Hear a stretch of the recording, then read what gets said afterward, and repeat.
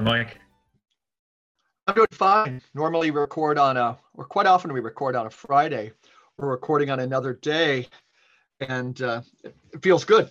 It feels like a different different time of day. I feel Different more vibe, alive. Yeah, I like it. I like it. Yeah, I've been How are you waiting for a doing? little while now.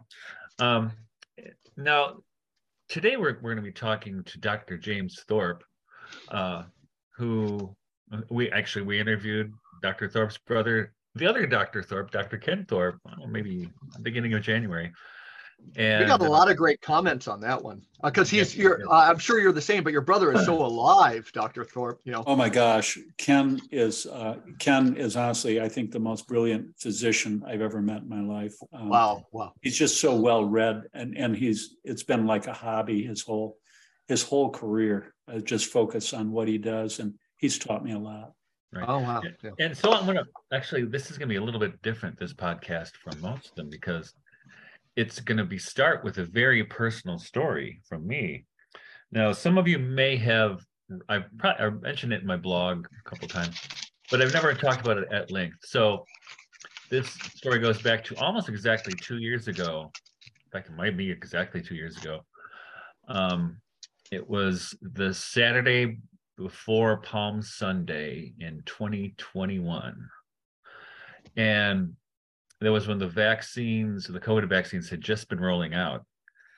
And there was a crazy, remember, if everybody remembers how in the early days of the pandemic, the first year was just nuts. And for us, we have a farm, and I had a couple of hogs I wanted to take to the butcher, but the butchers were booked a year in advance. And I had this one hog had to weigh 400 pounds, and I had to get rid of it. So I had to do it myself, which I don't mind doing, but that's a large animal for me to do by myself. So I was in my backyard butchering a hog, and a family friend came to visit my mother, and my mother was living with us at the time. She's since died. She was a dementia patient. Somebody came to visit us, and so I didn't get to visit with them, and they weren't going to come out and see me if I was butchering a hog.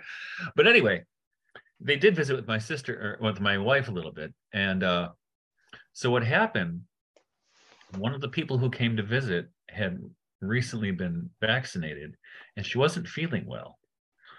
And a couple days later, my wife Bonnie started to have very out of the ordinary menstrual bleeding, and she didn't tell me about it for about a week or so, and it was not going away right away. I mean, it was not normal in any way, and she was getting blood clots the size of her fist. And then she finally told me right after Easter what happened. I said, well, could be menopause, could be something. And she said, I know, it could be. I thought about those things. But my wife has borne 8 babies and nursed all 8 of them. And a few days later, after she told me what happened, she comes into my office. I was working at home, and she says, I think I know what it is. And she showed me her phone. And on her phone, she had an article, which I think might have been an op-ed from the New York Times. And I don't think I can look for it again, and I can't find it. And it was from a woman. I'm not even sure if she was a physician, but the title was something, women, COVID vaccines and menstrual periods, what you need to know, kind of thing. And she showed it to me. And throughout in the article itself, it was talking about how some women who were getting the COVID vaccines were experiencing irregular menstrual periods. And some of them were very heavy with blood clots. And my wife's actually were every 2 weeks. And she said, I think this might have been what happened to me. And look further. And she scrolled down a little bit. And in the comment section was stunning. It was filled with hundreds of comments of 2 things: other women who had had similar experiences who had been vaccinated, and women who had not been vaccinated, who had been in close proximity to recently vaccinated people and started to experience the same symptoms.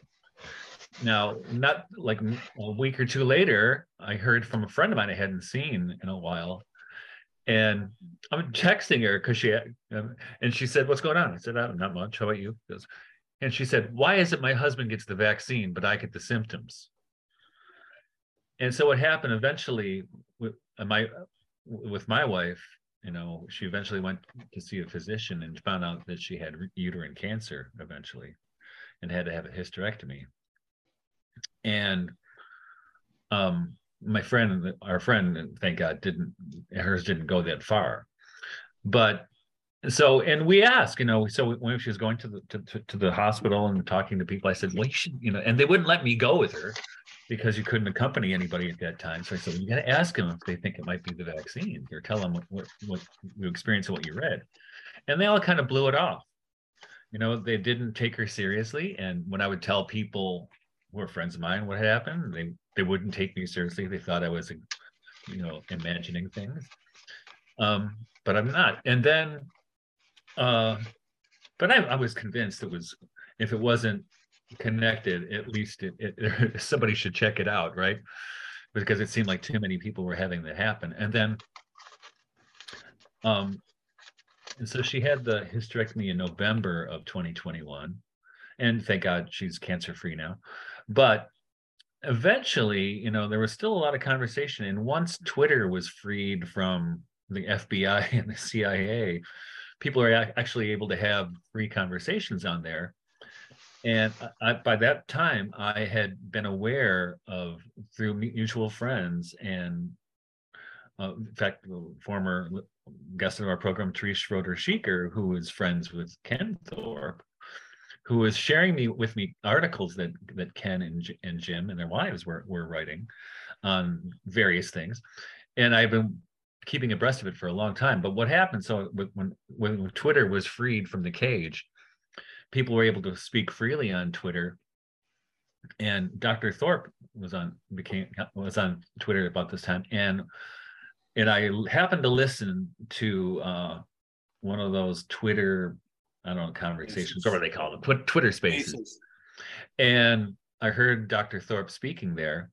And just so happened that same week, I started following Dr. Thorp's wife, and she followed me back. And because she followed me back, I was able to message her and tell her, listen, I thank you and your husband for the work you're doing.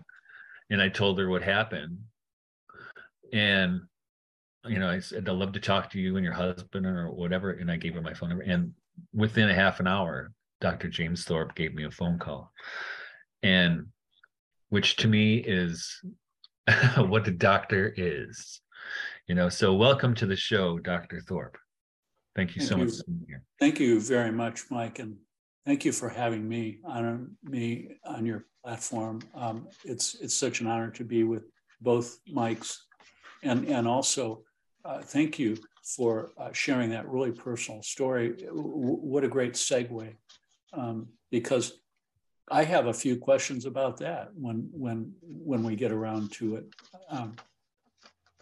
Yeah, so I know, and I know you're an OBGYN, so I know you've been very vocal and making yourself present to the public on this.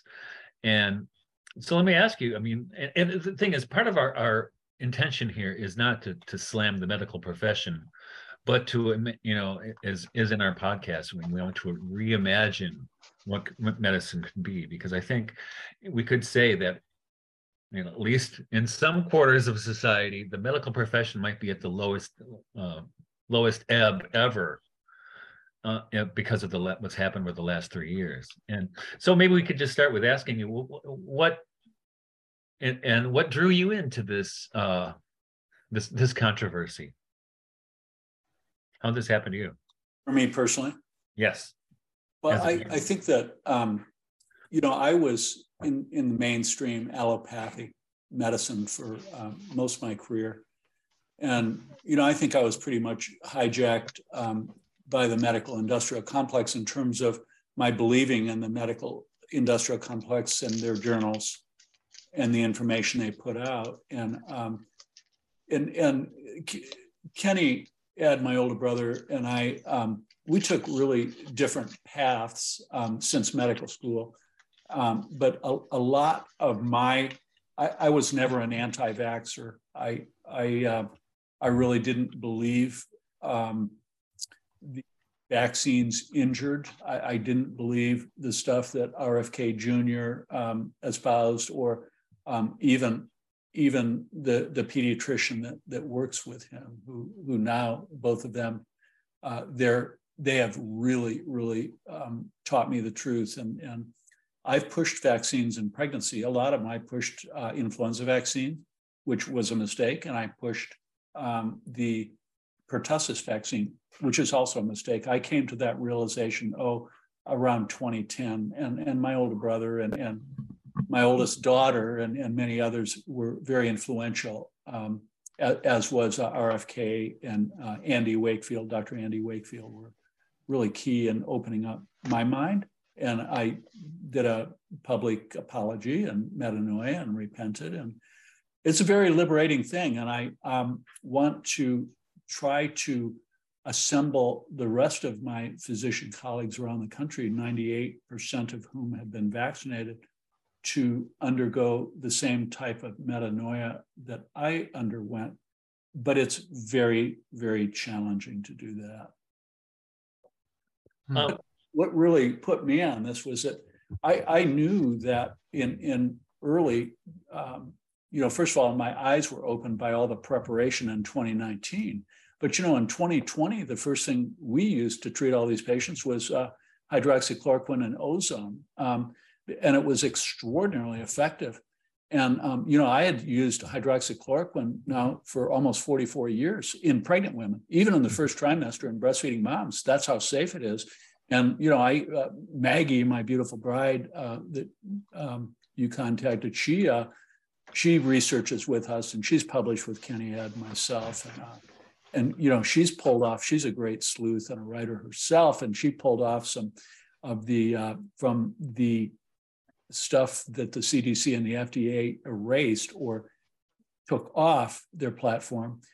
She went back in the time machine and got all their pushing of how safe hydroxychloroquine was in pregnancy, in the first trimester, in breastfeeding moms, and in children, saying, it's literally, we use it all over the world. Its safety profile is unparalleled. Well, then all of a sudden, they won't fill my scripts for off-label use in 2020. And then I'm berated and mocked and scoffed. And that was a real come to Jesus moment for me in terms of understanding the fraud behind this. Wow. Incredible. I think I'm right when I remember this.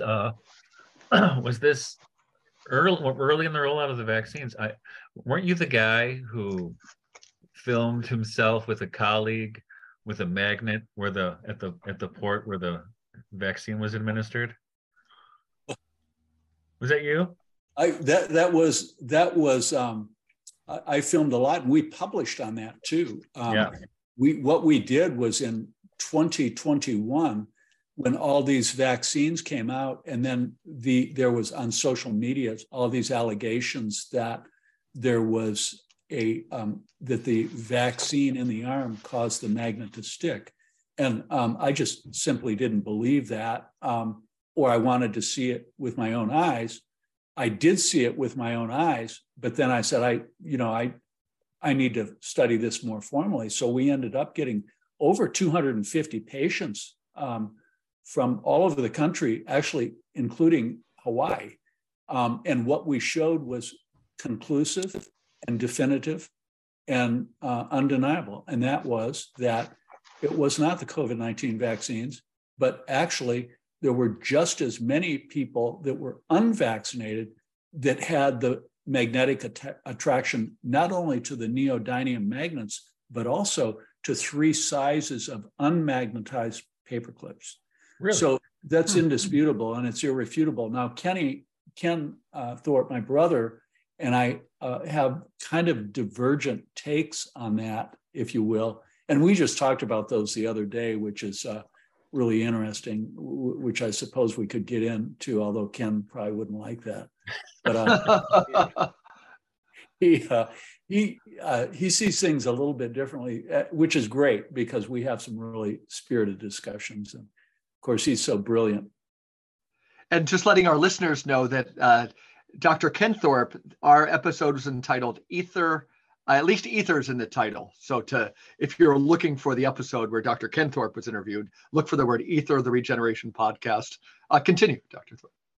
Yeah, I mean, that's all. No, so there's that. But now, what did you see with your own patients, though? Well, with my own patients, Yeah. in terms of, in terms of my clinical practice, what I've seen is just devastating injuries, pregnancy loss, death, and destruction. Interestingly, not with COVID-19, but with the vaccine. Really? Mm-hmm. And And you mentioned something about 2019, something beginning in 2019, and I think I didn't know exactly what you were alluding to. So a few moments ago, you said beginning in 2019. What were you referencing there? Well, I think that all of the live action drills, all of the play action, the LARPs, Right.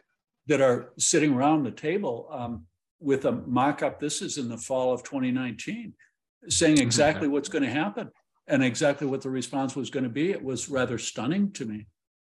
well, and I'm an English professor, and at the time, I remember teaching that semester in 2019 and the beginning of 2020. I remember remarking to colleagues, I said, I have never, ever seen so many sick kids in my entire career of teaching.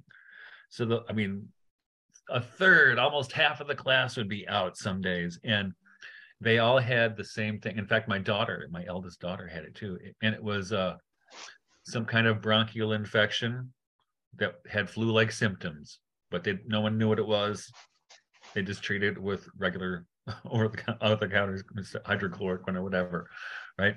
But I suspected then, well, later when they closed the school in March of 2020, I suspected, you know what, these kids probably had this thing back in the end of 2019 and in the beginning of 2020, because I had never, ever, and I'm teaching for 30 years, never seen so many sick kids in my life. Well, that's a good point. I mean, and it's not hard to prove. And actually, it has been proved, and you're 100% correct. When they went back just last year in 2022, they went back and harvested blood samples that were drawn in 2019 from darn near every single geographic sector of Italy. And a huge proportion of those patients had SARS-CoV-2. Really? So you're right. So it's all disturbing. It's all disturbing. Now, my own experience. Now, I had really great doctors through my life. In fact, we had one doctor when my wife and I were first married and our children were little. Dr. Kalsa. He's since stopped practicing medicine. But we had one of the kids, they were little and they get colds and stuff and it doesn't go away. So I called Dr. Kalsa and he said, well, I'll just stop by on my way home. So he made a house call, right? So a great doctor. And then I had another doctor. It's a kind of a funny story. My wife always tells me I'm such a horrible judge of character. And she knows me well, but I picked her. But what happened one summer, my youngest daughter is now 18. So she must have been 4 or 5. She got swimmer's ear and it wasn't getting better. And I wanted to take her. So I took her to a local clinic right in our neighborhood. And we lived in the country. And the doctor was so sweet and so gentle with her. I said, you know what? Next time I have to go for something, I'll go to him. He seemed like a nice guy. So I went to him, nice guy. And he's listening to my heart. He said, Dr. Martin, you have a heart murmur. I said, really? I've never heard that before. So he scheduled me for cardiogram, and I had to go into his office, and they're hooking me up with all the things, and I'm there for 2 hours, and then I had to go back 2 weeks later and the follow up, and I meet with his assistant. She says, "Well, you have a heart murmur, and your heart only works at 60%." I'm like, "How long do I got, doc?" And so I went through all this stuff. Then the insurance company wouldn't pay for the test because it was performed in an office and not at the hospital. And I wasn't going to pay for it. And so then my insurance changed and I could actually go back to a doctor of my choice for it again. Went to my new doctor, who was like a MD naturopath. And he's going to listen to my heart. And I said, well, doctor, I should just tell you, I have a heart murmur. And he goes, okay. He's listening. You don't have a heart murmur. I said, maybe it went away. Then it'll go away. So what is it? Well, then I figured out what it was. I had been played by that other doctor so you can get the money for the test. But I was such a horrible judge of character. I didn't think to look beyond the surface.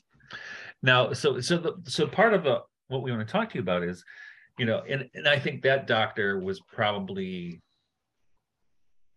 not the norm, but probably not unheard of what he was doing. But what do you think is what is it that's going on with the medical profession that needs regenerating? Wow. I mean, you're an insider. I'm just doing this. How much time do we have? 8 hours? Yeah, right. I think that part of the problem is, getting back to your wife's complaint, is that, science involves the questioning. And when you censor questioning, then you have fallen into the traps that we've done over the last 6 millennia. Mm-hmm. I mean, over and over and over again. There's usually a few truthers that come out and make observations and see that the state narrative or politically correct narrative, whether this is back in Aristotle's time or Galileo's time or Ignaz Philipp Semmelweis's time, doesn't matter. What has been done before will be done again. There's nothing new under the sun, right? Mm-hmm. Right. So this is the way groupthink works and the way power works. So, like, for example, your wife's story, I think we were the first to publish that through Tiffany Parato. She was the lead author. I was a second author, and there's a whole group of us with that decidual cast shedding that we published. And for your listeners, you can go to Google Scholar and just Google Thorp J.A. or Thorp K.E.K.T.K.E. And you can get these manuscripts. But the Tiffany Parato decidual cast shedding manuscript was really a landmark article. And but the reason why Tiffany started mycyclestory.com was because exactly what you said. There were tens of thousands of women on her Facebook group, all noting severe menstrual abnormalities associated with the vaccine. And they were thrown under the bus, completely deplatformed, right, because it was not consistent with the false propaganda, disinformation, lies that the government was pushing to line their own pockets with money and power. So when we published that about a year ago, what we learned was that of those people that called in, that self-reported these, and these were not like a late period or like a few days of spotting. No, these were catastrophic menstrual issues. Just to give you an idea, the most severe form of menstrual disturbance is called decidual cast. And when you have a decidual cast, it's like delivering a small baby. It's extraordinarily painful, extraordinarily bloody. And it's where the whole inside lining of the uterus, the endometrium, is actually shed intact. So it has the exact shape, triangular shape of the inside of the uterus or the womb. And just in the last 110 years or so, there's 50 or so of those cases published, actually less. In the in 7 months of 2021 after the vaccine, we had over 290 cases. Wild, yeah. Less than 50 cases in over a century. And then, so clearly something was going on. Now, to your wife's point, is it okay if I talk about that, if I may, or is that something that's okay. uncomfortable? Are you sure? Okay. Yeah. I mean, because what we found in that group, Mike, was that a large proportion, I want to say an upwards of 70%, were not vaccinated. They came within 6 feet of close contact, either at home or at work with a recently vaccinated person. And there's no question from that study that there is something being shed. Mm-hmm. And nobody can argue that, because when we go back and look at Moderna and Pfizer internal documents before the drug was rolled out, before December 1st, 2020, they warned the vaccinated to stay away from intimate contact with pregnant women. Right. They knew that something was being shed. Mm-hmm. So what is shedding? What is shedding kind of? Could you give us a visual, like what that seems to imply? You know, I have a vaccine, I shed. What are we thinking? Something comes out through the air. Yeah. So a couple of issues, and the shedding. There's no question that the spike protein, which is one of the 27 proteins, I believe, that is coded for by the pseudo-uridinated mRNA, the man-made, not God-made, not natural mRNA, in the vaccine produces. So that is definitely, that's 180 to 200 kilodaltons. It's, 1,200 amino acid sequences. So it's a small, relatively a small molecule.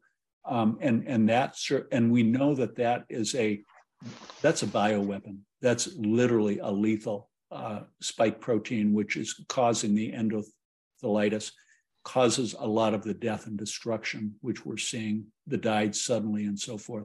But that's not the only candidate. Last year, this is very, very scary. The pseudo-uridinated man-made mRNA, let's take it from injection into the right deltoid here, within hours, the lipid nanoparticles. Are you familiar with those? The lipid nanoparticles? So they're in the blood within hours. Lipid nanoparticles are in the size range of, say, 10, 20 micrometers. Nanometers, 10 to the minus ninth meter, 10 to 20 up to 200 or so. And they are covered with a fat, what we call lipophilic membrane, which will partially allow it to stay intact in an aqueous solution like in the blood, but it's distributed to every part of the body. There's absolutely no question that it crosses every single barrier that God made, including the blood-brain barrier, the blood testis barrier, the blood ovarian barrier, the blood placental, maternal placental fetal barrier, even the fetal blood-brain barrier, and the fetal gonad barrier. They're all broken. So lipid nanoparticle is another component that could be shed, okay? But we don't know how long that's around. But let's take this within hours. You got the lipid nanoparticle. It's actually now being taken up by potentially every cell in the body. And when it's being taken up, then the lipid nanoparticle, is best I can fathom and understand physiologically, that it's broken down. And that intact mRNA, pseudo-uridinated man-made mRNA, is repackaged into a natural exosome covering. And the exosome is like the excretory mechanism of a cell. So it sheds that out back into the blood. And with an exosome now, which is more of a natural covering, if you will, physiologic, and it's actually uptaken by ductal cells of the breast tissue, and it's excreted in breast milk, the exosomes with intact pseudo-uridinated man-made mRNA to the baby. Now, that's another candidate you ask for the shedding. So it could be the spike protein, it could be the lipid nanoparticle, it could be the exosomal pseudo-uridinated mRNA. Now, let me tell you why that's especially frightening, Mike, because if that goes into the breast milk, and if it's shed intact to the baby's gut, that could potentially be life-changing for the baby, not in a good way, or for humanity. And if it goes to the ductal cell in the breast tissue, guess what? It goes to every other excretory organ, your sweat glands, and it's probably sweat out. Yeah. Which is what happened with Bonnie, the person who was visiting her. Her hands were sweating. And that's what Bonnie suspects. And it's interesting, not only that, but that same week, my two youngest sons, who were then 10 and 12, started having uncharacteristic nosebleeds. That's classic. Yeah. That's classic. So here's my question to you, and I don't mean to say anything that could stir up some angst or whatever, but here's a question we have right now that we're trying to answer all over the world. And that is this shedding. Did it contribute to your wife's uterine cancer? Because uterine cancer in your wife, okay, for a woman that's had, you said 8 babies, that's pretty rare. Yeah. I mean, cervical cancer, okay, maybe, but not uterine cancer. And that's what we've been seeing is these turbo cancers, these massive multiple foci, multiple primary cancers that arise de novo and literally kill people like within months. We've never seen this before. And people now all over the world are seeing this. So, here we have your wife who is a prime suspect because her risk of uterine cancer should be extremely low, but she develops a uterine cancer, after she's exposed to potential shedding. And then that brings up other questions. What about all my other pregnant complications in my non-vaccinated pregnant women? Could they lose a baby from shedding? Could they have all the other pregnancy complications that I've seen from shedding? Right. We don't have the answer to that question. So those are the main components. Well, you don't have the answer, and neither do I. And so when we tell people what we thought was happening, well, how can you prove it? I don't have a lab in my basement. I'm an English professor. Okay, I'm not that kind of a doctor. But also, I just heard recently a friend of mine from Canada, who around the same time she went to a grocery store, just happened to go there, and there was a vaccine clinic there. And what happened with her is a few days later, she had Bell's palsy. And then a few months after that, she had shingles. And was she vaccinated? No. And a few months after that, she had a heart attack. And she asked me if I knew anything about shedding. I said, well, I can tell you what happened to my wife. I'm no expert, but this happened. Do you think what I had? I said, yes, I think it could be from that. But the thing is, as I told you earlier, no one will look. No one will. Nobody wants to ask questions or look because there's only a downside. None of my colleagues are even asking now about vaccines. They don't want to know. They don't want to know. They don't want to ask. They don't want to be put in a position where they have to report something. Now, why do you think that is? I mean, my thought, even with people who are not physicians, who don't want to think that could have been a thing, right? That they could have taken something that was detrimental to their health or to the health of others. What is this mechanism that preventing people from metanoia, like you mentioned earlier? What do you think that is? That's a great question. And there's multiple tiers of hierarchical evidence that would push that blindness, if you will, willful blindness, if you will. First and foremost, let's give my colleagues some grace, which I know you will, because this was the most unprecedented 5th generation warfare in the history of humanity, never ever before. And just here in the United States, let's think about this. Let's do a timeline. Okay, the vaccine, I'll call it the jab because it's really inappropriate to call it a vaccine. By no definitional criteria does it meet the definition of a vaccine. So let's not lie and let's call it whatever we want to call it. The C-19 shot in December 1st, 2020. So we'll fix on that date.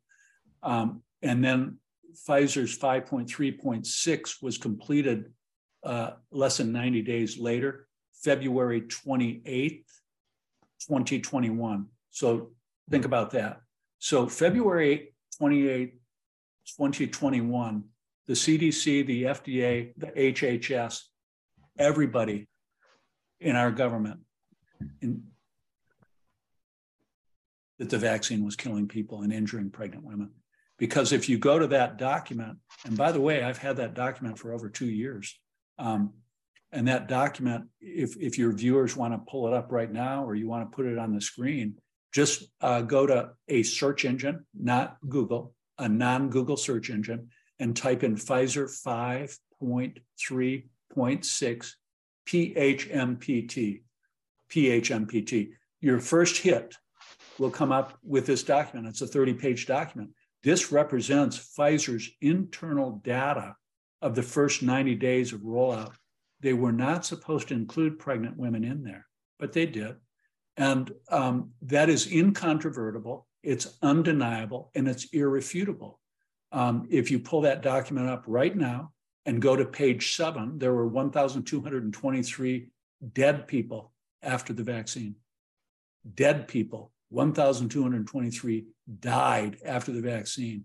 When Kenny and I were in medical school in 1976, we were second year, third year medical students. And for the swine flu vaccine, there were only 26 deaths and a few cases of Guillain-Barré syndrome. That was immediately removed from the market. And then the rotavirus at the turn of the century, there wasn't even any deaths. There were a couple dozen cases of intussusception, an unusual bowel complication, not rare, but that occurred. And it was ultimately found to be unrelated to the vaccine, but it was immediately removed and stayed off the market for 5 years. So something is very, very different. So, so fix those dates. So if you go to page 12, there were 274 fetuses in 270 pregnant women, and the miscarriage rate was over 80%. And there were all types of 45% of the pregnant women that got the vaccine had complications. So it's a horrible, horrible, horrible novel substance. And we broke the 6 millennial sacrosanct golden rule of pregnancy, where you never, ever use a novel substance in pregnancy. You don't have to be a PhD, an MD, a nurse. You don't even have to be a kindergartner to know that. God indwelt us all with that innate knowledge that pregnancy is sacred. You don't eat certain cheeses. You don't eat certain fishes. You don't eat certain mushrooms. You don't drink alcohol. You don't take novel drugs. So that was broken. Now, what happened shortly after that, when they had that data, what they did was unprecedented. And this goes to 5th generation warfare. Your tax dollars, the Department of Health and Human Services, your corrupt government, endowed, they created an agency called the COVID-19 Coalition Corps, CCC, and endowed it with $13 billion. And the sole purpose of that was to eliminate vaccine hesitancy. That was their stated goal. And so that occurred in February, March of 2021. Okay, now they already broke all the rules. They already had the data that was killing and injuring pregnant and non-pregnant patients. And then later on in May, June, is the fraudulent, corrupt, completely faked New England Journal of Medicine article by the lead author, Shima Bakuro, who really should be up in front of a tribunal right now, because all of these 21 authors, all 21 authors had a major conflict of interest. They were all government employees. They're all federal government employees, all 21. There were 3 OBs, and Shima Bakuro, the head of it, was the head of the Vaccine Safety Committee for the FDA and CDC. This is the most egregious violation of a conflict of interest. He never should have been allowed to do that. And I can, I've spent hours and hours critiquing that article. So can you imagine that? You have false data, you use the most powerful medical journal in the world, and you put the New England Journal of Medicine stamp of approval on it, and you blast it off to the entire world saying, look at, this is safe, it's necessary, it's safe, and it's effective. All pregnant women have to take this. That's what they did. And they went knowingly having knowledge that it's deadly. So they killed a lot of my patients around the world. They killed a lot of my patients around the world.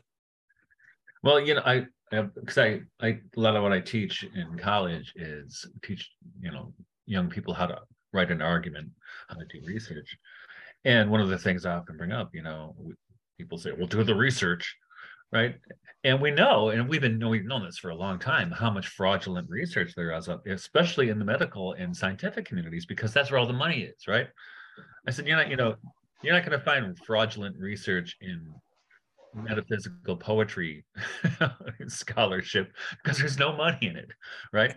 But I'm going to go back to something you said about vaccine hesitancy, and I had a theory about this. Now, in my own family, we've always been vaccine hesitant, and we only gave some of our kids some of the vaccines way back, and that used to be in the days when you could get them separately. But once my now 22-year-old was vaccine injured, we stopped altogether, and so all the kids after him, nothing. But what I noticed, this is right before all this stuff happened with the COVID thing, and it seemed to me at that time that Robert F. Kennedy Jr. and his work, that the vaccine skepticism movement, or the anti-vax movement, whatever you want to call it, they were gaining momentum, and they were I thought they were about to reach critical mass. And part of what happened, what I thought when all this stuff with the vaccine first came out in 2020, 2021, that there was the Empire Strikes Back, that they were trying. And remember, there was this famous meeting of Robert Kennedy Jr. with Donald Trump, where he told him, where he got the Bill Gates message to back off on the vaccine thing, because before that point, I think Trump was interested in seeing what Kennedy had to say. And he quashed it. Now, do you think part of this, I mean, you're talking about was how to go after the vaccine hesitant? Did it seem to you that this was reaching a critical mass before this point? And do you think it's done anything to vaccine hesitancy in the interim? It's a great question, Mike. I think that I didn't really recognize a gaining trend in the vaccine hesitancy. Well, let me say this. I did in myself. From 2000 onward, there's just an increasing awareness of me being increasingly uncomfortable with the vaccines, where I would talk to my moms and I would push the vaccine, and I would then listen to them and listen to their real cases of real children being totally beautiful and normal, and literally from the time, within minutes of the vaccine, they're like permanently disabled with severe nonverbal autism and such like that. I've seen so many of those cases, so that started to cause a lot of vaccine hesitancy in me as I gave more of these women and moms and fathers a platform. Patients like both of you and your wives and your beautiful, brilliant wives, and listen to them. And that's what we need to do as physicians, is to listen to our patients. That's what we're taught in medical school. We're not doing that anymore. We're forcing down our dictates to them and telling them what science is, and that's wrong. So I don't know if there was a trend or if it was just me.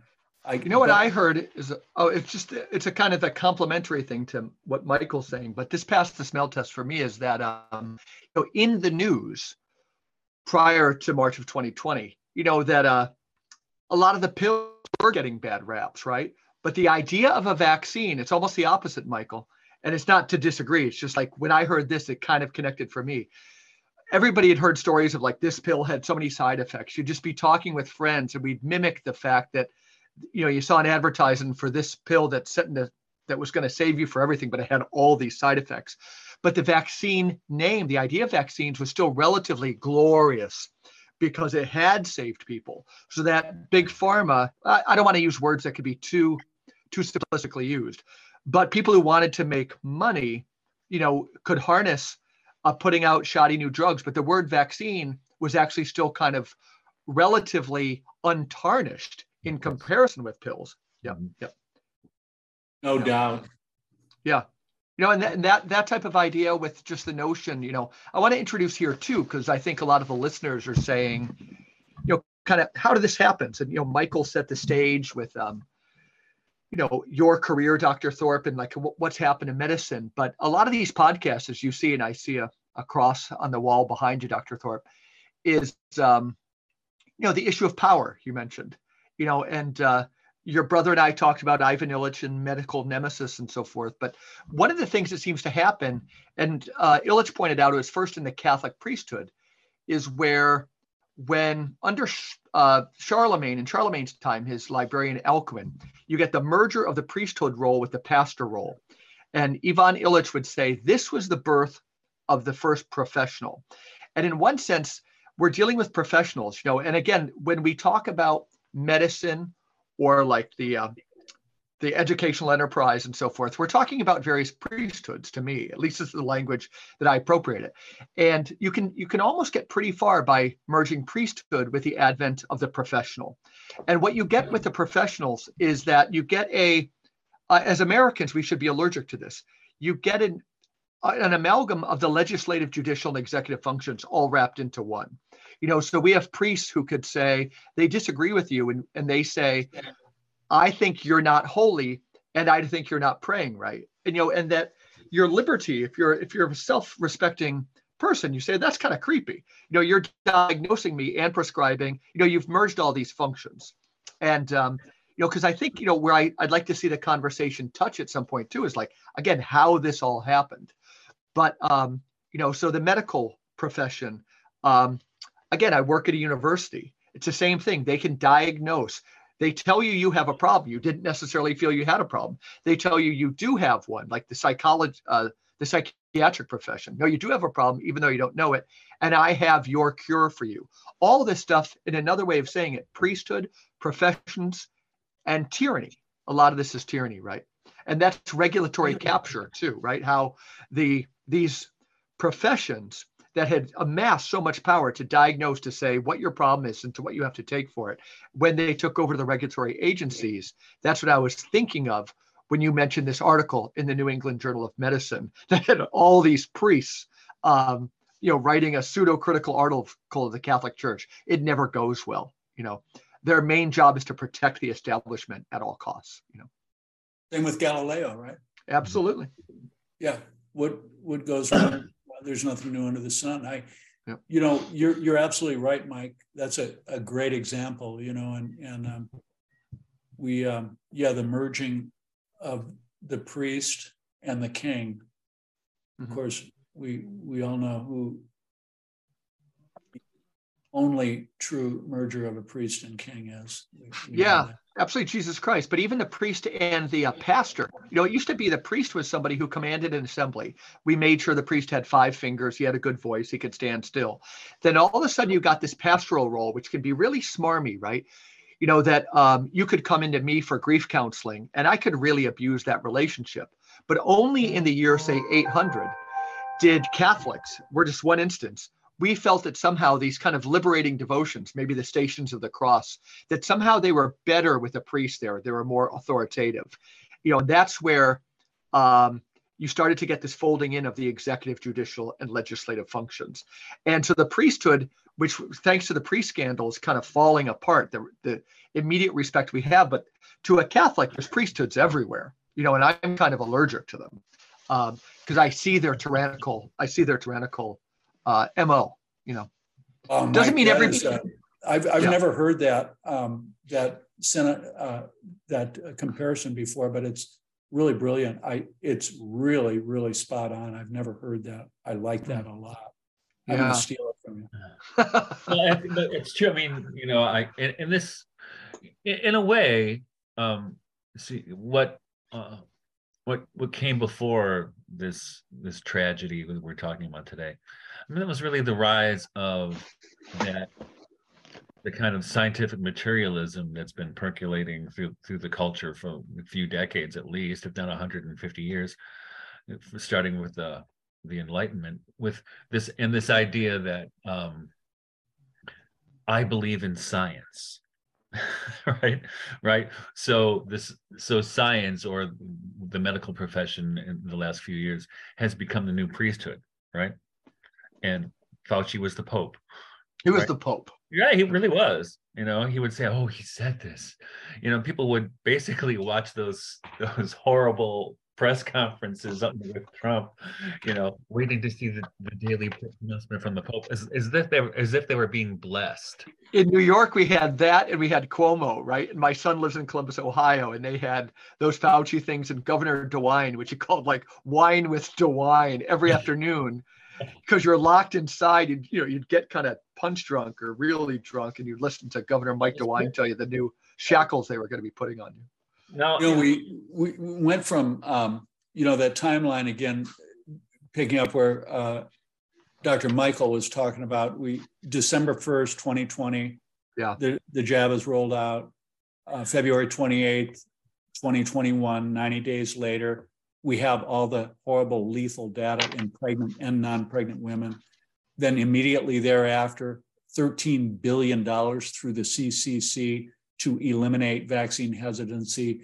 Then a few months later, June of 2021, the fraudulent, lethal disinformation that the medical industrial complex, Dr. Tommy T. Shimabukuro and colleagues put out in the New England Journal of Medicine, pushing the vaccine in pregnancy. Then a month later, all of the boards and all the organizations pushed the vaccine and the jab in pregnancy.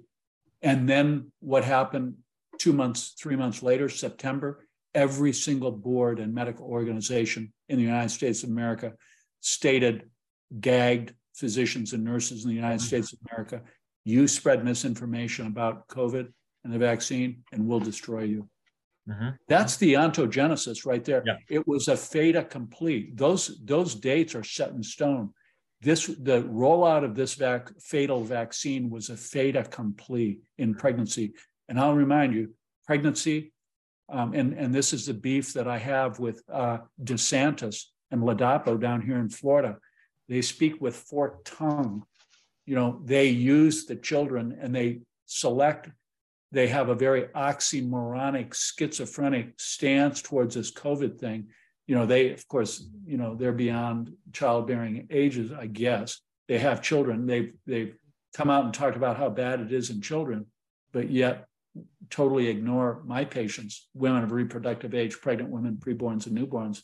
It's schizophrenic, it's oxymoronic, and it's very disturbing to me, because I've been communicating with them in writing and in several other modalities, person to person, for over 2 years, and they really want to ignore this data in the most vulnerable patient population that God made. It's not children, it's pregnant women. So I have a real problem with what they've done and what the medical industrial complex has done to my pregnant women globally.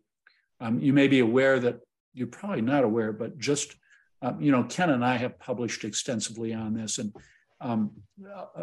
Ken wasn't on this most recent publication, but about a year ago, we began pulling the government data. And Ken and I have published on the government data and pregnancy in the past. But we designed a trial study. It was a retrospective study that looked at exactly how the CDC and the government recommend that they do the research, comparing a novel vaccine with a prior vaccine that was deemed safe.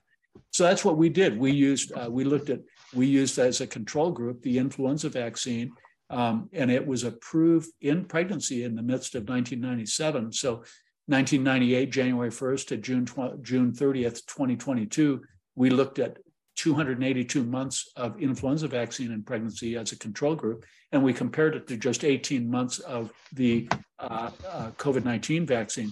Well, and the CDC and the FDA use a danger threshold of a twofold increase. Michael and Mike, what we saw was absolutely catastrophic. It was not a twofold increase. We saw 10-fold, 50-fold, 100-fold, 1,000-fold increases.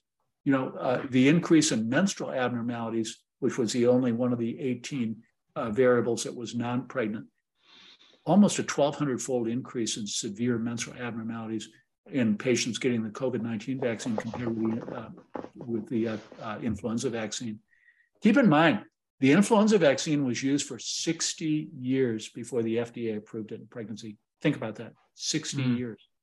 So now the risk of miscarriage was increased 57-fold. The risk of stillbirth, fetal death, was increased 38-fold, and fetal chromosomal abnormalities, severe bleeding in pregnancy, severe malformations, fetal growth restriction, fetal cardiac arrhythmia, fetal cardiac arrest, fetal cardiac malformation, severe preeclampsia, preterm premature rupture of membranes, fetal death, abnormal fetal organ perfusion, and premature delivery and premature baby dying from the complications. This is what we found. This is not Jim Thorp's data. This is not Ken Thorp's data. This is not your data. This is not your opinion. This is a government data. This is governmental data analyzed exactly the way, in their biased way of using another vaccine group as a control group, because we all know vaccines, even the influenza vaccines, has death and injuries. So to use that as a control group is giving an advantage to pushing the safety of a novel vaccine. Mm-hmm. Now, if some people could be listening to this, and just start to feel terrifying and so forth. Do you talk about, like, over time, have we seen any changes over time? And like, if you were a woman, a pregnant woman, and you had taken the vaccine, are you somebody who has looked at the research, a health regimen of, extra sun or whatever it would be, but I'm sure there probably are some women listening right now, and their question would be like, what do I do? Here's what you do. Don't take any more poison. Stop the poison. Don't take any more shots. Yeah. Okay. And I want to give, I want all the viewers to understand that the shot was never necessary. Never. There was an alternative. I just looked at that Zev Zelenko video from 3 years ago, which is just unbelievable, where he actually did the video to Trump and says, I'm curing all my patients with early treatment. Can you imagine that? I mean, now my friend, Dr. Ben Marble, that doesn't live too far from me, he's a freedom fighter like I am, medical freedom fighter. He started the president and CEO of myfreedoctor.com. He's treated over 300,000 patients in all 50 states pro bono with early treatment. He's only lost 6 patients, and those patients had advanced disease before he got started and multiple comorbidities. Do the math. That's a 99.99% success rate. Zev Zelenko was absolutely right. Wow. Good. Now, I don't know if we can answer this question, but it's the question everybody should be asking. Why? Why did this happen? And let me frame it. Why hasn't it stopped? I was gonna ask the same question in terms of like, you're close to this. Something gone wrong and hiding it, something that a very few know about, something that a lot know about at a certain point in its genesis. And again, you could be honest saying, like, the best way that I could connect the dots would be this at this point. But again, I know a lot of our listeners would say, how are you kind of tying the threads of this together? Like, cui bono, who came up with it? We have a friend, Michael will quote it many times, so do I, a friend who's the show many times, Guido Preparata, and his tagline is, conspiracy theory is too important to be left to conspiracy theorists, And so the way people want to shut down any investigation into anything is using the word conspiracy theory, as if nobody ever met in a room and made a decision on something that was bad for people. So we know, once you think about it, let's drop some of that term, let's qualify it. But then I think sane people could say, my dad, when he was talking about Kennedy, he would always say, I don't know, I've never met a group of more than 20 people that could keep a secret. That's okay, that's a benchmark. I can start working with that. Maybe in some of the things that have happened in history, it's more than that or less than that. So to re-echo Mike, but I just editorialized a little bit. What's the grand picture, the framework that you're operating under to kind of understand some of this? Like, what happened and why? Well, I try not to philosophize and theorize about why it all happened or judge people's hearts, but I look at hard, cold data. What I am absolutely willing to stake my life on is that this is an extraordinarily dangerous, unprecedentedly dangerous alleged vaccine in my patients. And I will stake my life on that. It's killing and injuring my patients. Now, as to why it has happened, I mean, I think that gosh, it's it's pretty self-evident when you look at the facts. You know, you look at Dr. Peter Bregan's book, COVID-19 and the Global Predators, We Are the Prey. I mean, that's a 600-700 pages with 1,200 references or something. I mean, when you start rolling out those facts and you look at Dr. Peter McCullough's book, you look at RFK Jr.'s book, I mean, and many other books, when you put the facts out there, res ipsa loquitur, when you start having patents all the way back to the turn of the century developing novel mRNA platforms, cui bono? Well, it's clear. And this is no longer, you know, all these experts know that this is now a DOD. This is a military operation. The actual contracts are not with Pfizer and the government. They're with Pfizer and the military of every single country which Pfizer is operating on. It's a separate contract with the military. And it's the DOD, DARPA, and BARDA developed this. It's very clear. That's not conspiracy, that's fact. So what I see as JFK, you know, the JFK, you know, Eisenhower in 1960 talked about the military industrial complex. And by the way, that there was a government over a government of unelected officials that were calling shots all the way through this time period. And Ike called them out, and he actually slipped that in there where he said the medical industrial complex. That was ad lib. That was not put in there by the speechwriters. And Kennedy picked up on it and told him he was going to splinter it into 1,000 pieces. And 6 months later, he's assassinated. And he paid a heavy price. His brother was assassinated. Maybe his son was taken out too. I won't speculate. There's a story too that I've read, and I think it's verified, is that he was originally going to say the military, industrial, and scientific complex. I read that from the author Patrick Deneen at the American Conservative some years ago. I think it was Deneen. Yep. Hey, let me share something with you. But I was just going to say the term that I use, my preferred terminology is now that DARPA and BARDA and DOD has taken over the medical stuff. It's, you know, if we had taken them down 60 years ago, I think we would have been fine, but we've let them morph into now the medical military industrial complex. And, you know, nobody's held them accountable. Right. Well, so check this out. This is from a book I had my students read this last week, one class. The first sentence, this is the first paragraph. The conscious and intelligent manipulation of the organized habits and opinions of the masses is an important element in democratic society. Those who manipulate the unseen mechanism of society constitute an invisible government, which is the true ruling power of our country. This is from Propaganda by Edward Bernays. It was published in 1928. And I had the Adam Curtis videos on that is great, aren't they? Yeah. Well, I had the students read that first paragraph and said, talk about it, right? And they were stunned because they can see it all over the place, right? And so we had some conversation about who do you think the invisible government is, and is there such a thing? We're all convinced there is. And you're aware, Dr. Thorp, that author, Edward Bernays, you know, the founder of modern advertising and Sigmund Freud's nephew, I believe. I did not know that.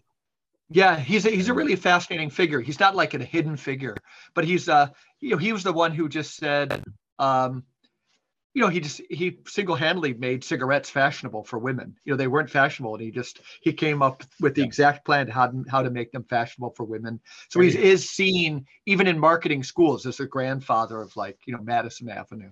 And a political rhetoric too, because he's the guy who came up with the phrase "making the world safe for democracy," right? Which means we're going to come and destroy your country and take all your gold. Disaster capitalism. Yeah, that's it. Yeah. And you guys wrote about you and Ken wrote about that recently, right? Yeah. Okay. Well, we should probably wrap it up a little bit. I want to keep you from your patience and your important work. But Dr. Thorp, thank you so much for this enriching hour and some minutes. It's been a blessing to me, and like I said, God bless you and your work. Yeah, thanks for all you're doing. Inspiration to me. Thank you. Dr. Michael and Mike, and I have really, really enjoyed this conversation with you, and keep up the good work. I really, really appreciate your wisdom. Thanks. And You do the same. And we thank everybody for listening to the Regeneration Podcast, and we will see you again. Same bat time, same bat channel.